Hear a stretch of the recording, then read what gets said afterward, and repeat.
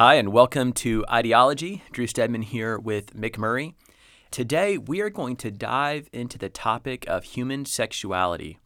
Obviously, this is a huge topic, and we've actually intentionally waited and not gone into this so far on this podcast, mainly because it's such an obvious flashpoint in our culture today and in the church's interaction with culture. We've wanted to look at maybe some of the ideas and ideologies that inform our view of sexuality before we've tackled this topic head on, just because we feel like it is important. And so if you've been tracking with us, you've heard us talk a lot about ontology. In other words, what is real? This concept of origin, meaning, morality, and destiny, how we identify truth and what is objective versus subjective truth, how our culture informs our view of truth. And we would say that all of this ties into how we view contemporary social issues. And so it's not just an issue of what do we think about sexuality, or what do we think about politics, or what do we think about whatever it might be that is perhaps a bit more emotional and in front of us, but we actually have to go further back and say, what's the overall narrative that we're bought into? What arbitrates truth for us? Who do we even understand ourselves to be as a human person?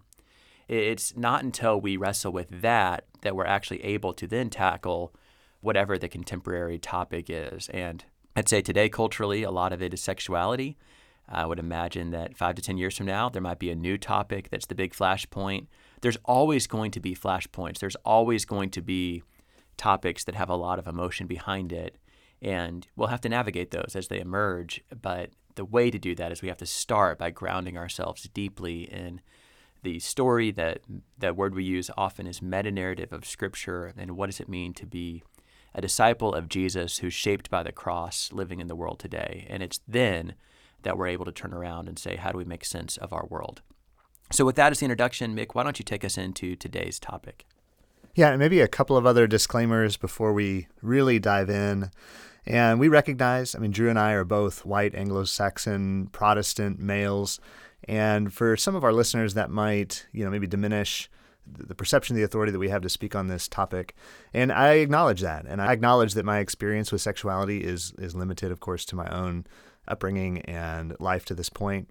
But at the same time, we are both pastors. And so maybe where we haven't experienced personally all the different nuances of the topic of sexuality, we have worked in depth with individuals who come from a broad spectrum of backgrounds and experiences and philosophies regarding sexuality.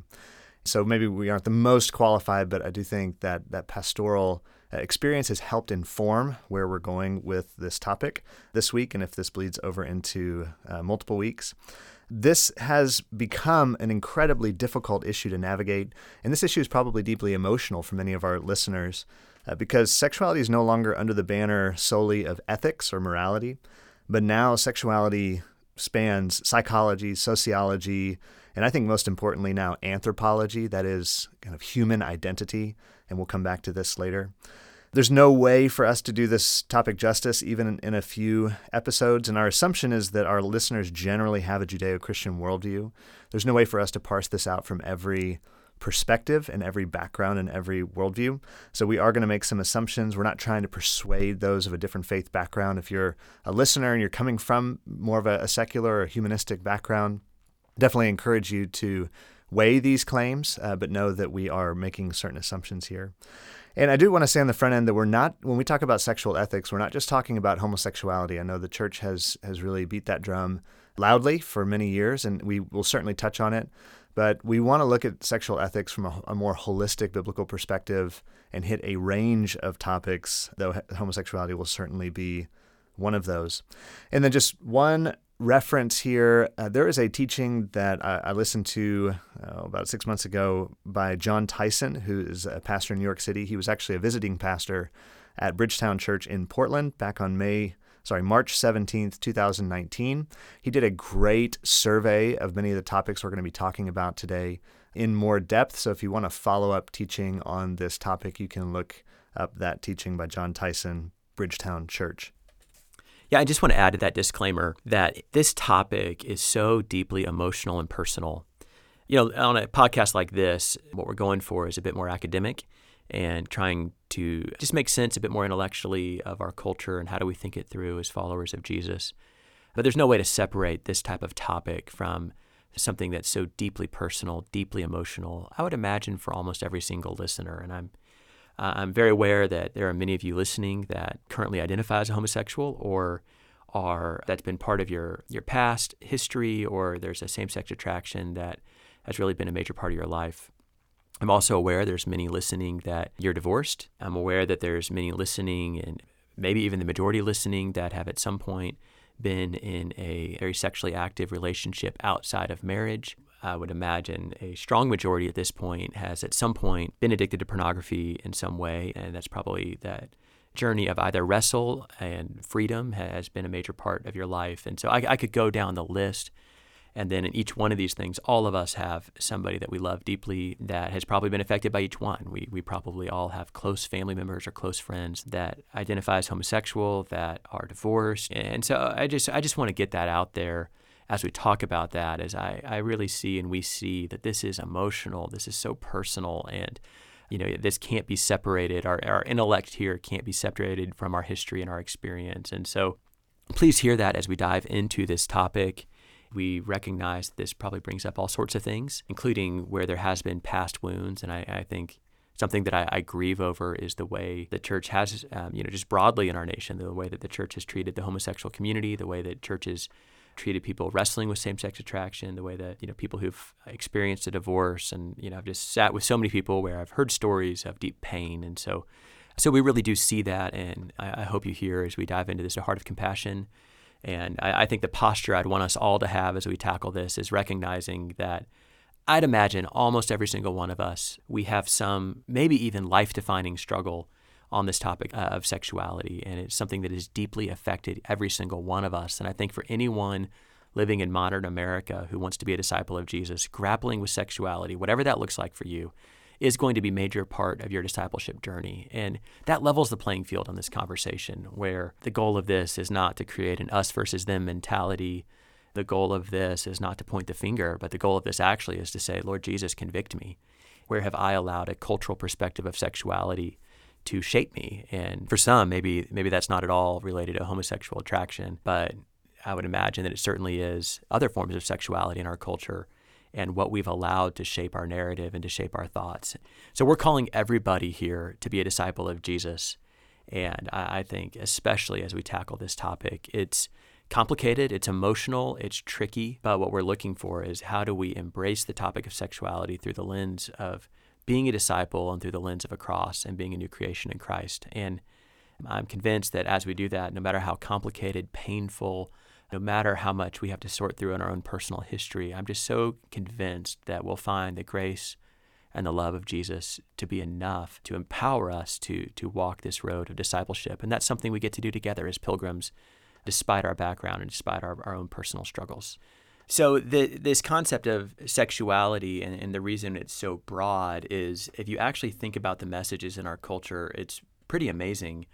Homosexuality is certainly a prominent one, both socially and politically right now. And I would imagine that almost every person listening has either a family member or close friend that is openly homosexual. So that certainly is an issue. But the topic is a lot broader. If you think about pornography as an example, and there are voices in our culture that would view that as perfectly okay and normal and even normative for people to express their sexuality that way.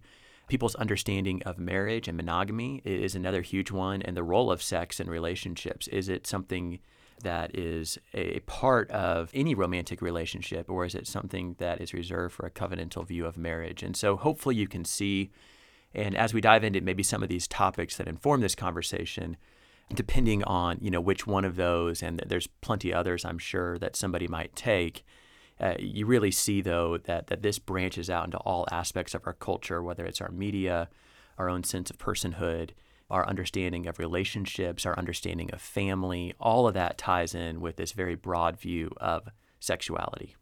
So with that, we want to start with the historical Christian understanding of sexuality to be able to build a basis from which we can then evaluate more modern or secular notions of sexuality. And again, want to just acknowledge that we all have certain assumptions that are baked into us around the truth of human sexuality that have been socially formed based on our upbringing, even the location in the United States or around the world we're coming from. Our church background or non-church background is going to play an important role in how we think about human sexuality. And so I want to just briefly, again, refresh our minds with the notion of the Wesleyan quadrilateral. We've talked about that before on this podcast. And that is, from the Christian perspective, we are going to start with Scripture as our basis for truth. And there are a lot of reasons for that we're not going to cover in this podcast. And this is one of the assumptions that I've stated earlier. But we are starting with the basic belief that the Scripture is inspired by God, though there are tricky and complex elements of the Scripture that take careful exegesis and hermeneutics. We are assuming that the Scriptures are truthful in their account of the nature of God, the nature of humanity, how we are to live. Then from that place, we build on, or we lean on, the tradition of the church over the past several thousand years, going back even before Christ into the tradition of the Jewish scriptures. So we start with Scripture and then tradition, and then we bring to bear our own experience and reason. And that's flip-flop from the way that society currently thinks about evaluating truth. It starts with my experience, and that informs my reason and how I think about truth and how I think about morality and ethics. And then through that lens, we then judge tradition and then judge the Scriptures. And I see this rampant in the church today. It's very apparent, on social media, where somebody has a friend who is gay or trans or bi or whatever the orientation happens to be, a friend, a family member. It's mainstream in our media today, and that begins to really inform and form the viewpoint on sexuality. And so we want to go back beyond experience and reason and look at the Scriptures as a foundation. And all of that starts in Genesis 1 and 2. Now, Genesis 1 and 2, Genesis 1 through 11, of course, so many different directions we could go talking about how to interpret that. Just say a couple things today and point, again, another resource. The Pillar Podcast has some great resources, a couple Old Testament scholars there, and they talk extensively about Genesis 1 through 11. But a couple things to note here. Genesis is not a science book. In particular, the first 11 chapters of Genesis are more poetic, especially the first couple of chapters. And it's interesting to note the cultural context or the historical context within which Genesis was written. There were other prominent creation accounts that were circulating in the ancient Near East, the Enuma Elish being one of them. And actually, if you go back and read other prominent creation accounts and juxtapose those against the Genesis account, you can begin to see maybe why and how some of Genesis was structured was to counter some of the Babylonian and other popular accounts of creation alive at that time. Where Genesis is not a science textbook, however, it is authoritative and accurate in its description of the nature of God, his creative agency, the relationships within which he places mankind, the relationship between God and man, the relationship among mankind, mankind's purpose in the earth. So where we maybe don't need to take an extremely literal stance today for our purposes here, we are asserting that the Genesis account is authoritative in its description of human relationships and how God formed mankind to exist and conduct ourselves in the earth. When you look at Genesis 1 and 2 in the creation narrative, there's a really beautiful kind of poetic trope that's used here where contrasts are paired together all the way throughout, especially Genesis 1. If you begin right at the very first few verses, you have this contrast of God and out of God creation. And then this contrast of darkness and out of darkness light. And then this contrast between earth and sky, this contrast between sea and land, sun and moon, sea creatures and birds, and then animal and man. And this is all setting up. It's like it's building to this crescendo. And then you have the creation of Adam, and then out of Adam, Eve. And that's not by accident. That is the seventh or eighth step in a process of the writer of Genesis, inspired by the Holy Spirit, setting up these series of contrasts to show that the earth or creation is different from God, so that later generations wouldn't be tempted to worship creation, that light is different from darkness, and so on. And so you have the creation of Eve out of Adam, and it's assumed within the context of Jewish literature and within the context of how Genesis 1 is structured and Genesis 2, that Eve is fundamentally a contrast to Adam. Now, the progressive opinion today is that Adam didn't need necessarily a woman as that one who would be suitable for him, that he solely needed a human. But that is contrary to the way that Genesis account is structured. It is not insinuating that it was only Eve's humanness that qualified her to be a suitable helper for Adam, but that she was in many ways a contrast to Adam that would then complete him. So right off the bat, you have three things that emerge that are necessary for marriage, if you will, this initial rejoining of Adam and Eve. The first was that the partners both needed to be human. The partners both needed to come from different families, and the partners needed to display sexual difference or otherness. This is God's basic design for human sexuality. This is the thread that is very consistent throughout the entire biblical narrative. It is oft repeated by Jesus himself, his disciples, the New Testament writers, and was affirmed for thousands of years within Jewish tradition, these three qualifications for baseline human sexuality. Now, unfortunately, within the church, there has been and I'm speaking broadly here, the church in the West over the past many hundreds of years, generally a negative message around sexuality. And what we see here right off the bat, though, is this resounding positive yes message around human sexuality. The theme throughout the scriptures, when the scriptures deal with sexuality, is that it's intended to be this window that God created through which the world could look and see his intended relationship with mankind. That the marriage relationship, and by extension, all of human sexuality, would be a neon signpost to say, this is what God is like. This is his desired relationship with the church. And you see that right there in Genesis 2, when God talks about Adam and Eve leaving their families, cleaving, being joined to one another in a way that cannot be separated. Jesus reaffirming that. And then Paul quoting that in Ephesians 5. And he says then that this is a mystery, but it's actually in reference to Christ and the church. And there, it's like the Holy Spirit shows his cards again. The marriage was designed to be this image, this analogy, this metaphor for Christ and the church. It is celebrated in Scripture, this beautiful portrait of God and his people manifested in a husband and a wife. Sometimes people complain even that the scriptures don't speak enough positively about sexuality, that there are all these no messages. But I would counter that with the fact that there is an entire book of the Bible reserved in celebration of human sexuality in a very positive light. And that, of course, is the Song of Songs, this beautiful song eulogizing, celebrating human sexuality. I think the pleasure that is involved in human sexuality speaks to God's generosity. We think of the fact that he created taste buds and color and all these different things that we can experience in life where, in terms of food, it would have been sufficient to give us, a gray paste that had all the nutrients and substance that we needed to survive, but he created all these different varieties of food for us to enjoy. And I think the same with human sexuality. It would have been enough to procreate through, some more mechanical process, but the fact that it's this deeply enjoyable process, I think, speaks to God's generosity when enjoyed in its proper context. I heard a speaker one time give an analogy that sexuality is like fire, that in its proper place, it is incredibly life-giving, beautiful, vibrant, like a fire in a fireplace. But fire outside of its context, outside of its boundaries, can become incredibly destructive. And so that's where some of the negative messages in the scriptures, or rather the warnings, come into play.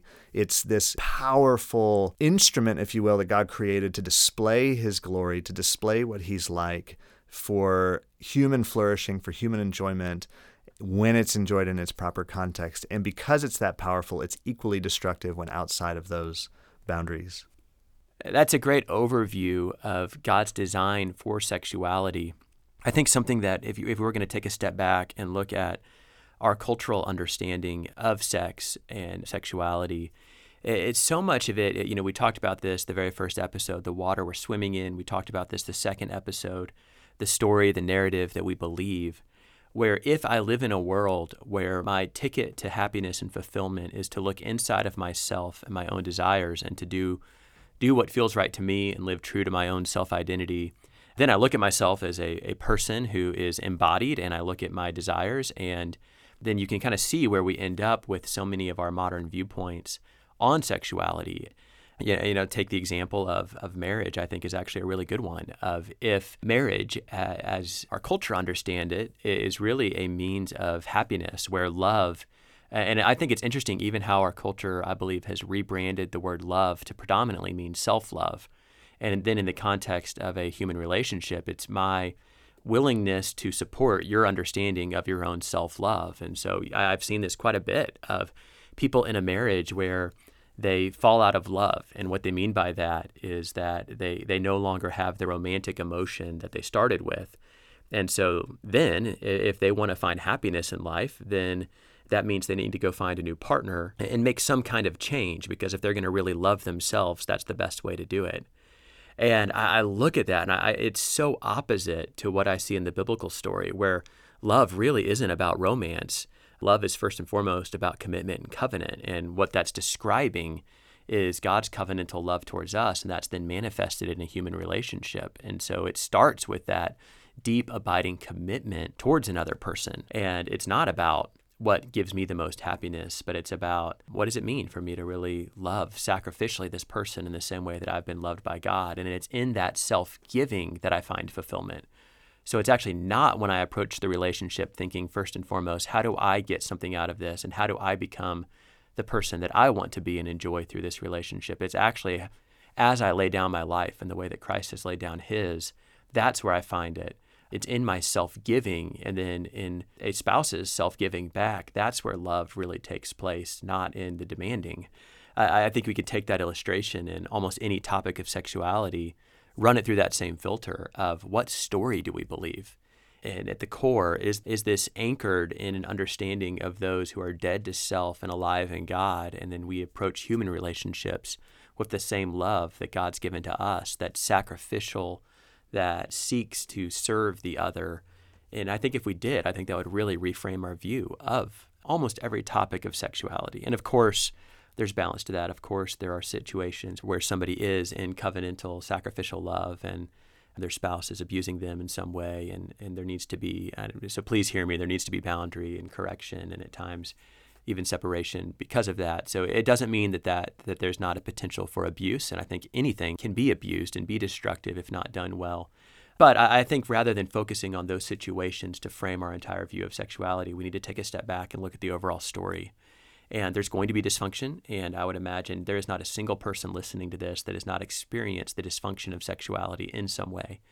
And that's going to be expressed differently for different ones of us. But there's going to be dysfunction, and that's all the more reason why we need to be clear on the story, so that that's what shapes our vision, even as we grapple with the pain and the dysfunction of how sexuality is expressed in this life. So Mick, why don't you, as you've shared maybe the story of what we see in Genesis, why don't you take us into some of then, if that is true, what are some of the boundaries around sexuality that we see in Scripture? Yeah, so if we look at the prohibitions around sexuality, I think it's important to note that these are downstream from that original vision.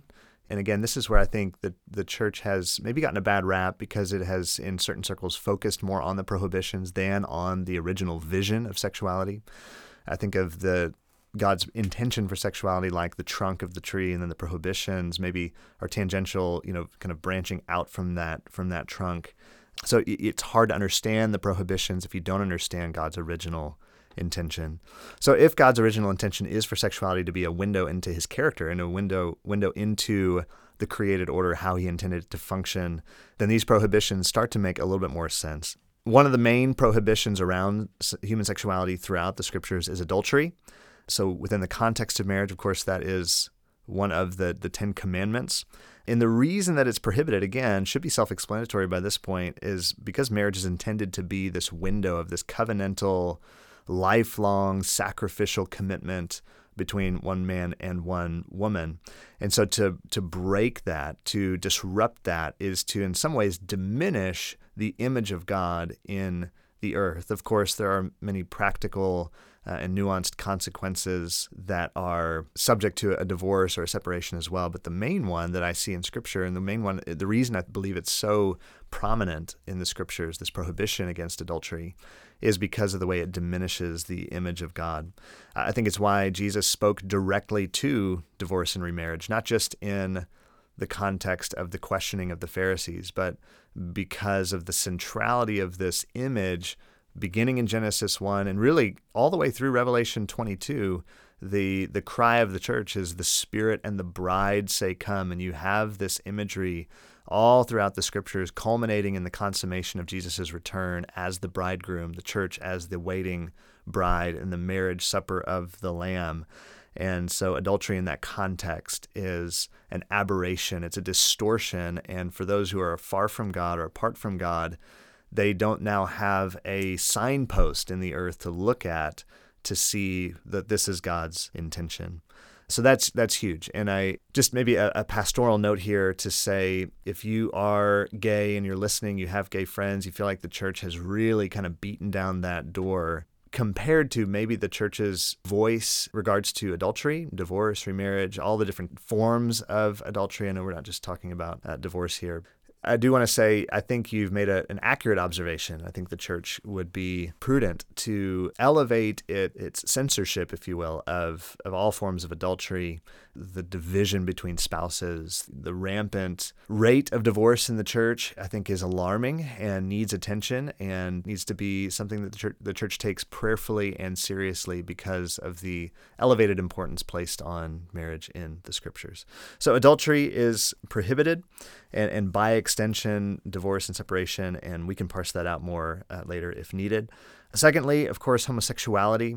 I mentioned it previously. It's not the only thing we're talking about, but it is certainly a central theme in the Scriptures regarding sexuality. And I would just like to say, even without the prohibitive verses that have become so controversial in many academic circles today and spilling out into cultural narratives, even without the 6 or 7 prohibitive verses around homosexuality, I think the Genesis 1 and 2 account, and then just the general meta-narrative of Scripture that culminates in the marriage supper of the Lamb, to me is sufficient to instruct us that homosexual relationships are outside of God's design, outside of the original intention, because of that contrast, again, that was laid down in Genesis 1 and 2, that the partner for Adam, it was not only sufficient for that partner to be human, but there had to be a contrast and otherness to point back again to the contrast between God and the church, the contrast between God and creation. And so this broader narrative, this broader picture and portrait of marriage, to me, rules out homosexuality as an affirmed lifestyle within the biblical narrative. But then you do have these 6 or 7 prohibitive verses, and we're not going to go into detail on them here, simply because that could take several episodes, and because so much great work has been done in that regard elsewhere. And again, I'll point back to, if you want just kind of a condensed look, John Tyson, again, does a great job of that, drawing from many academic sources, a lot of his own research. And he kind of goes through each prohibitive verse, looks at the original languages, looks at ways that it has been undermined through various cultural narratives and academic attempts to distort the original meaning of those passages. But let me just assert that the prohibitive verses regarding homosexuality are pretty clear, and you have to do a lot of mental gymnastics and a lot of academic gymnastics to get around the original intention, which was to prohibit same-sex interaction when it comes to sexual ethics.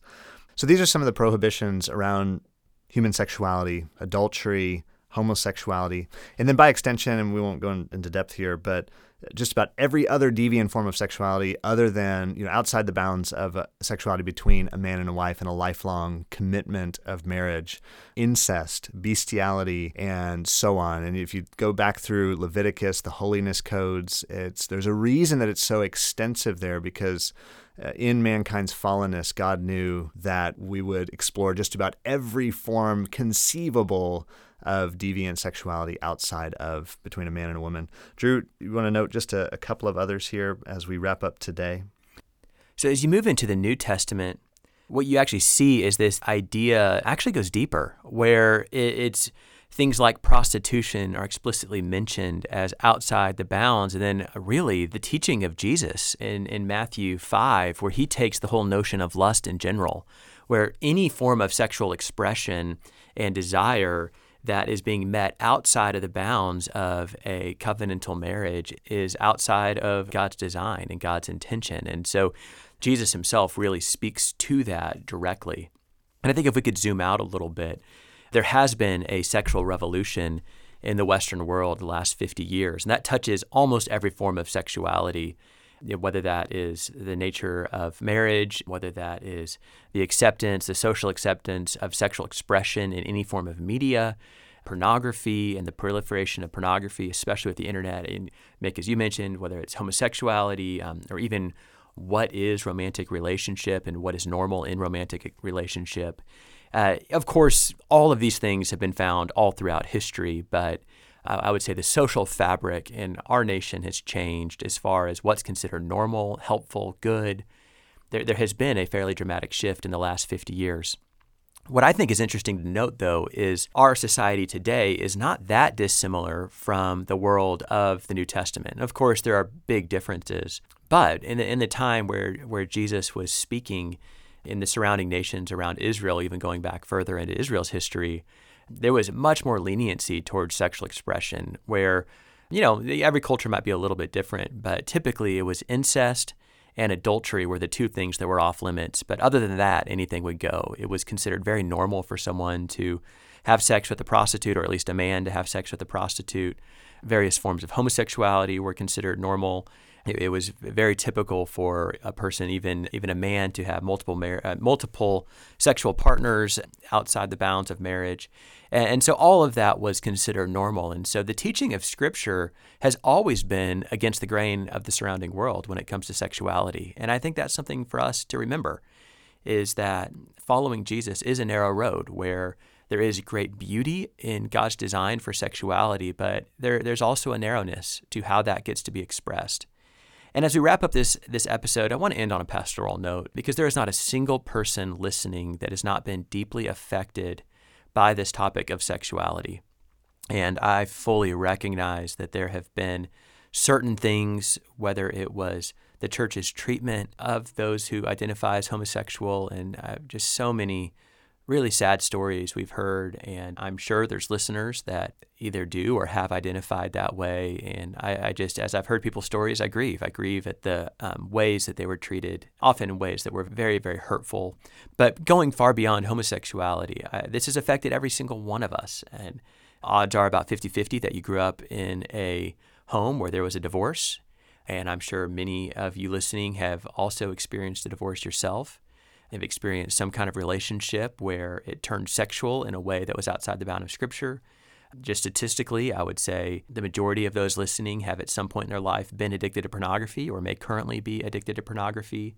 And this doesn't even touch the ways that listeners have experienced sexual abuse or other forms of sexuality in our culture, and the images, that whether it's the body images or the way that we continue to objectify people. I mean, I could go down the list of ways that sexuality has affected us. And so I just want to end on that note to say there's a level playing field here, of that the purpose of this episode is not to call out any one group of people, whether those who do or have identified with homosexuality or same-sex attraction, or those who have experienced a divorce, or any other aspect that's happened in life. I think at this point, most of us have been affected in some way, of course, some more than others. And that's where we really look to the grace of God. We look to the mercy of Jesus in our lives. And as the church, we absolutely want to be a place of compassion and a place where people are able to come, whatever their background might be, and experience the love, forgiveness, and grace of Jesus. At the same time, that's also all the more reason why we have to point to the clarity of Scripture, of what is God's design, because our culture is proclaiming such a different message. And it's not just saying a certain form of sexuality is okay. The different message goes much deeper than that, of actually saying who you are as a person is defined by your sexuality, and that your fulfillment in life will be dictated by your sexual fulfillment. And I'd say that for most of us, there is going to be a conflict there. And that is somebody who does deal with same-sex attraction. That is a person who is single and would love to be married. That's a person in a marriage that is not sexually fulfilling, or there's some other struggle that's going on. I mean, I could go down thing after thing after thing, and person after person after person, where how we interpret situations in this life are just going to be different based on what story we're living out of. And the story is much deeper than any one action. And so that's why we keep going back to that to say, if at the end of the day, this is about a cross, this is about a life of discipleship, of sacrificial love, and of laying down ourselves and being willing to put every aspect of our life on the altar, and that includes our sexuality, then and only then that we actually find the resurrected life of Jesus that actually changes just about every aspect of who we are and who we understand ourselves to be, and it puts us in tension. And so hopefully you hear this today with great love and compassion and empathy as we recognize that all of us are struggling with this and grappling this. But what we're advocating for today is let's let our fixed point be the Scripture and really allow the Word of God to define us and to define what it means for us to be a person. And then let's together seek the grace of God as we seek to live in accordance with His Word and with His truth, but from a perspective of great grace, great love, and great humility. So God bless you, and we'll talk a bit more next week about how do we make sense of a sexually charged culture and how do we follow Jesus in the midst of it.